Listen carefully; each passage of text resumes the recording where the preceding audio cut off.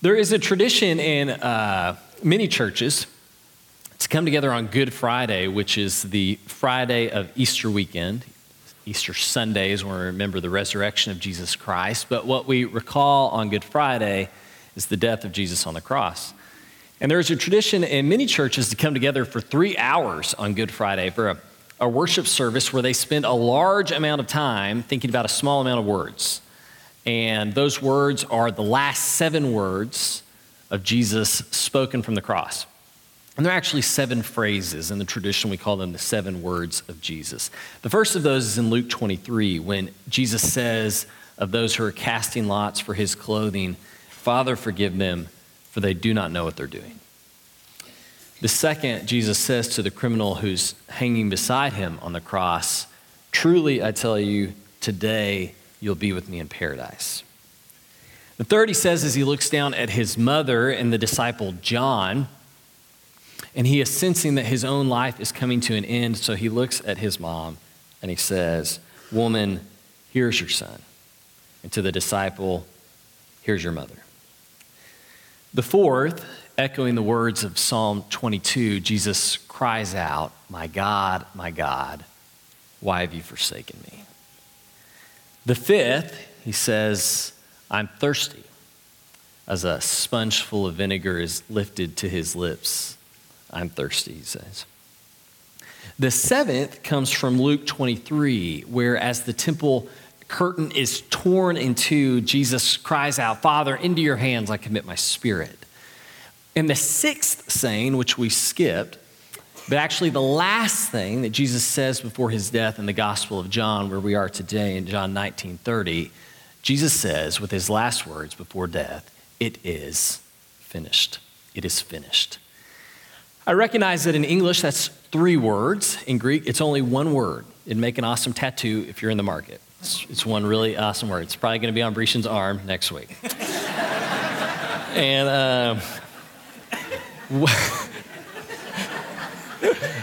I shouldn't have looked at Jill at that moment. I gotta say, what is Jesus saying with that 1 word? It is finished. It's finished. One day, Jesus' disciples, or this is earlier in the gospel, one day Jesus' disciples ask him if he's hungry, and he gives a typical Jesus response to what seems to be a really straightforward question. He says, "My food is to do the will of him who sent me and to finish his work." There's that same word, to finish his work. Finish in English just doesn't quite capture what Jesus is saying here. When I think of finished, I think of, like you set the timer on the microwave, it dings, and your Hot Pocket is done. It's finished, right? There's a lot more to it than that. Finished here in this sense means accomplished, perfected, completed totally. It's not as if with his last breath, Jesus is just sighing out, "Oh no, it's all finished." It's not a sigh of despair. It's in his last moment that he's saying, in this instance, like when you think I'm defeated, I've actually won. Right? In this moment of all moments, I have accomplished what the Lord sent me to do. I have perfected it all. It's finished right now. So what is it that's finished in this moment on the cross? Well, we might say so much.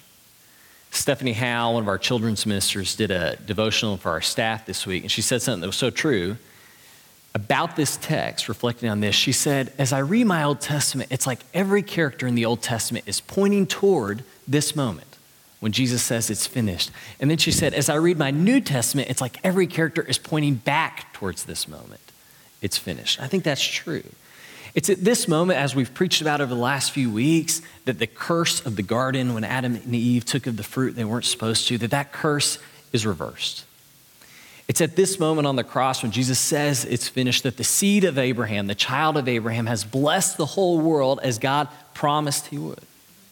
It's at this moment where the son of David, as he's lifted up on that tree, goes to take his place above all others on the throne that was always set out for him. It's at this moment that the substitute for our sins, like the substitute in the Old Testament and the laws of sacrifice, that the substitute has taken our sins upon himself. That's what happens in this moment, right? It's as if everything in the Bible And really, all the hopes of all humanity for all time, it's as though they are all conspiring towards this one moment when Jesus says, "It is finished." It's completed. It's completed. But what does that mean for you and me? What does that mean for us? Let me point your attention to the beginning of the Gospel of John, John 1:29, where John the Baptist sees Jesus approaching. And this is what he says the work of Jesus is, or what Jesus is going to finish here in John 19:30. He says, "Look, the Lamb of God who takes away the sin of the world." The Lamb of God who takes away the sin of the world. That's what Jesus has finished. He's taken away your sin. He's taken away my sin. As far as the east is from the west, as we heard earlier, he has taken it all away. It's finished. But Fleming Rutledge is somebody I read. She said, "There is no aspect of Christian faith that's actually harder for us to believe than that." I'm reminded of the young person who came to me this week in tears, convinced that their sin couldn't possibly have been taken away. If I only know what they did, it couldn't possibly be taken away. And that's what she says. Rutledge says that when we think about ourselves, when we look at ourselves, when we look at the world around us, right, we are convinced that Christ's work could not possibly be finished, right? That we have more to do. Surely that we have to add to it, that we have to earn it. The most memorable movie about war that I've ever seen is Saving Private Ryan. I mean, I can still recall almost every scene in that movie, vivid. Saving Private Ryan tells the story of Captain Miller and a small squad of men who are sent into the European front lines to look for Private James Ryan. And Private Ryan's 3 brothers have been killed in World War II. He doesn't know this at the time. But because those 3 brothers have been killed and orders given from superiors on high, that Private Ryan's going to be removed from combat and sent back home to his mother. So Captain Miller and this little squad of men go after Private Ryan, and when they find him, and in rescuing him, Captain Miller is shot. And several of the other men are actually killed, and Captain Miller is shot and dying. But he sees that Private Ryan, who his mission has been to save, that he's going to be safe in this moment. And so in his last breath, Captain Miller draws Ryan to him, and he pulls him in close, and he says, "Earn this. Earn it." Those are his last words. Then the movie jumps forward many, many years later. And Private Ryan's now an old man. He's got kids and grandkids. And with his whole family behind him, he's walking in the Normandy American Cemetery. And he comes across Captain Miller's gravestone. And he falls on his knees when he gets there. And he says, "Every day I think about what you said to me on that bridge. And I have tried to live my life the best I could. I hope that was enough. I hope that at least in your eyes, I have earned a little of what all of you did for me." And then his wife walks up behind him. She puts her hands on his shoulder, and he turns to her and he grabs her and he says, "Tell me I've lived a good life. Tell me I'm a good man." The uncertainty haunts him. What if it's not finished? What if he hasn't earned it? Any of you ever read the book, The Scarlet Letter? If you did, you probably didn't read it for fun. Yeah. It's probably assigned in English class, right? It's set in 1642. It's the story of Hester Prynne. And we find her in this small town of Boston at the time. It's just a little Puritan town at the time. And she's on a scaffolding in the middle of town square. And she's up there for 3 hours as she's being sentenced for a crime. And her crime is clear to everyone because she is with child. She's pregnant. And she's not married. So her crime is the crime of adultery. So she's sentenced to some time in prison, and when she emerges from prison, she has the child that she's now given birth to, but also on her chest is this scarlet A, embroidered on her chest, A for adultery. And she lives her whole life with that A on her chest. Hey, stop for a second. Can you imagine if we wore our sins on our chests like that? I mean, you wouldn't be able to pay attention to me. You'd be trying to figure out what all my letters meant, right? And so she's a pariah in town. She lives on the outskirts of Boston.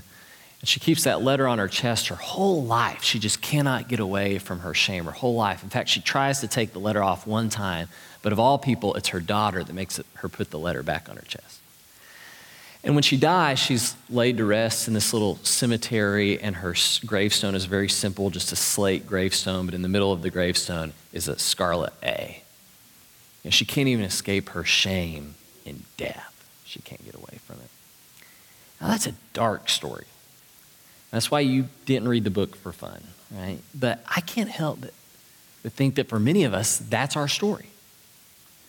You know, even for those of us who have preached and prayed and believed that Jesus has taken away our sins as far as the east is from the west, even for many of us, we cannot let go of our shame. You know, we're caught up and convinced that somehow we have to earn this, that we have to prove our righteousness, that we have to remove our own sins. And so many of us will reach our own deaths, and we will scan the hospital room of our family and friends, desperate for one of them to look on us and tell us, you're a good man, you're a good woman, you earned it. You earned it, right? But listen, Jesus does not say with his last breath, earn this. He says, it is finished. Right? It's as if he's saying, listen, I did this, not you, me. You know, it's by my wounds that you've been healed, not yours. I myself have borne your sins. I have finished the job that you could not. I have forgiven you. I have declared you righteous, me, not you, and it's finished. And it's finished. So why do we still hold on to our shame? Then. I think it's important here to distinguish between guilt and shame, I've got this feature in my car that when I go into reverse, it starts beeping. And the closer I get to objects like another car or a pole or a trash can, it beeps louder and quicker, right? Does anybody else have this in their car? It's letting me know what's behind me that I can't see. I think guilt is like that. It's like a warning system that God gives us to keep us from self-destruction, right? Turn around when you hear these flashing lights or whatever, these sounding sounds. I think that's what guilt is. My friend, a spiritual director of mine, said that guilt is a gift of God, but shame, he said, is the little voice inside that tells you you are unworthy. You're unworthy. And I think there's something to that. I think part of the reason that shame sticks with those of us, even those of us who have been baptized into the risen Lord, Christ Jesus, the reason that shame still sticks with us is because there's a dimension of truth in that. We are unworthy. You know, as sinners before a holy and infinite and glorious God, like how do we dare stand in his presence, right? You know, as sinners before that God, we don't deserve one good thing. You know, as sinners who have set up all of these idols in our lives and in our homes to all these things that aren't God, like SEC football, right? Or HGTV, or my iPad, or my savings account. Okay, we don't deserve one good thing from God. We don't deserve a comfortable home. We don't deserve healthy kids or grandkids. We don't deserve a good job. We don't deserve any of that. What we deserve is hell. What we deserve is punishment. We are unworthy. That's true. And yet, at the cross, when Jesus says it is finished, he is declaring us worthy. When God makes his dwelling among man, he does so because he believes we are worthy. When Jesus the Christ goes about the world healing the sick, preaching to the poor, he does so because he believes that we are worthy. When he dies on the cross and declares it is finished, it is the exclamation point on all of that. Okay? He is saying, he is shouting out, you are worthy because of what I have done on this piece of wood and not because of anything you've done. But I think shame lingers still. Right? It still hangs on. And I think it hangs on at that point because that's what the evil one wants. Let's look at this in Romans 6. This is what Paul has to say about this. When you were slaves to sin, you were free from the control of righteousness, the jurisdiction of God.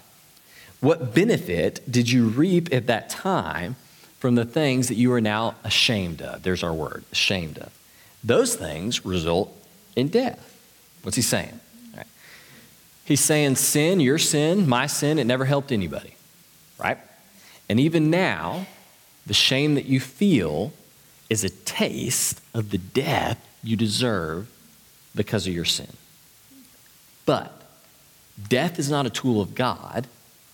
Death is the tool of Satan, who I believe is real, who Jesus believed was real, who Jesus called the prince of this world. That's what Jesus thought.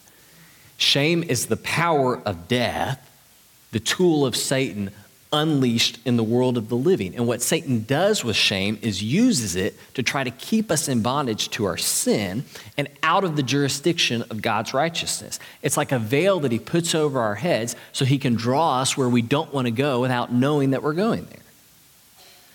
So if that's the experience that you're living in, if you are overcome with shame, what I don't want you to think is, oh goodness, I need to bail myself out. Right? Like I must need to work harder. I must need to do more. I must need to earn this, because that's a dead-end road that's only going to lead to more what? Shame. Okay, so let's look at what he says in the next verse, Romans 6:22. But now you have been set free from sin and have become slaves of God. And the benefit you reap leads to holiness, and the result is eternal life. For the wages of sin is death, but the gift of God is eternal life in Christ Jesus, our Lord. Let me break this down.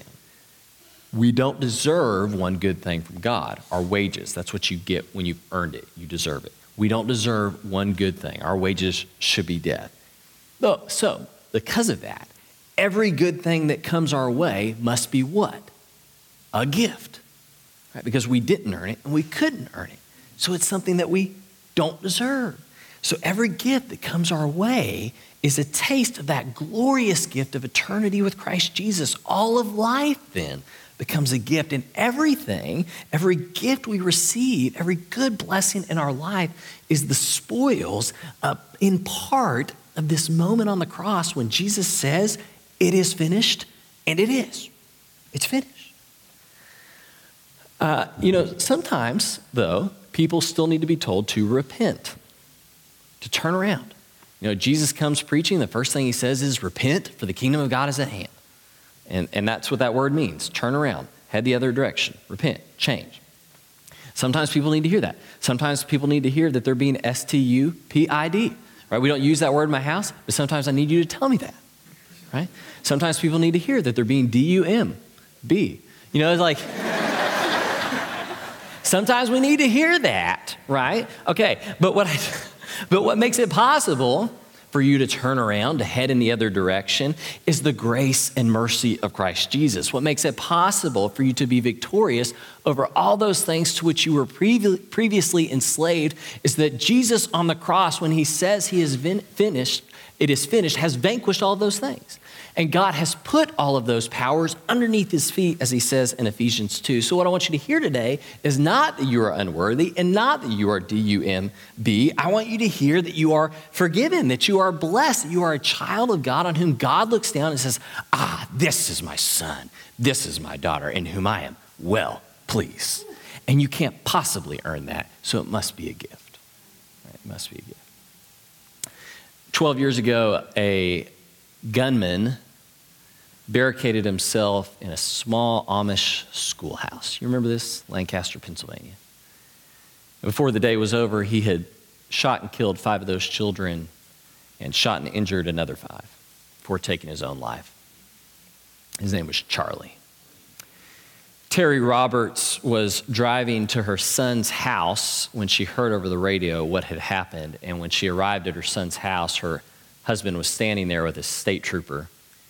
And she got out of the car and her husband said, it was Charlie. And then the next thing he said, she'll never forget, he said, I will never be able to face my Amish neighbors again. Never be able to face them again.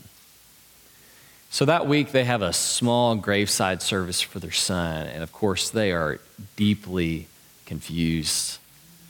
Now here's the son that they loved who's done this terrible thing and caused great harm and sorrow. And so they're just going to have a private service and bury him quietly. During the service, she turns around and she sees from the woods around the graveyard about 40 Amish families walking up out of the trees and surrounding them in a half circle. And she said she looked at them and love just emanated from them. She said, love just emanated from them. And one by one, the fathers of all those Amish families walked forward to her and her husband and said, we forgive Charlie and we forgive you too. We forgive Charlie and we forgive you too. And she said their choice to let our lives move forward has been a healing balm for us. One of the little girls that survived, her name was Rosanna, and her injuries were to her head. She's the most severely injured of all the survivors. Today, she lives off of a feeding tube. She often has multiple seizures a day. She's paralyzed in a wheelchair. She requires around-the-clock care. Caregivers are with her 24 hours a day. So several years after the accident, Terry asked Rosanna's mother if she could take a caregiving shift for Rosanna. And so now, for years, once a week, Terry, the mother of the shooter, goes and cares for Rosanna, one of his victims. And she bathes her, she brushes her hair, she cleans up after her messes. Not because she wants to earn anything, right? Because she's already been forgiven. And she couldn't have possibly earned that. So why is she there with Rosanna? Well, not to earn it, but because she's been given this great gift and she doesn't want to waste it. So listen, you and I have received the greatest of blessings from the one who died on that cross for us, and it is all a gift. So don't waste that gift. I am begging you, do not waste the gift of the Son of God who gave himself on the cross for you, but do not think for a moment that you can earn it, right? It is a gift. It's a gift, and you can't earn it. It's a gift, and it's finished. It's finished. Thanks be to God. Will you stand as we sing together? Precious cornerstone, sure foundation.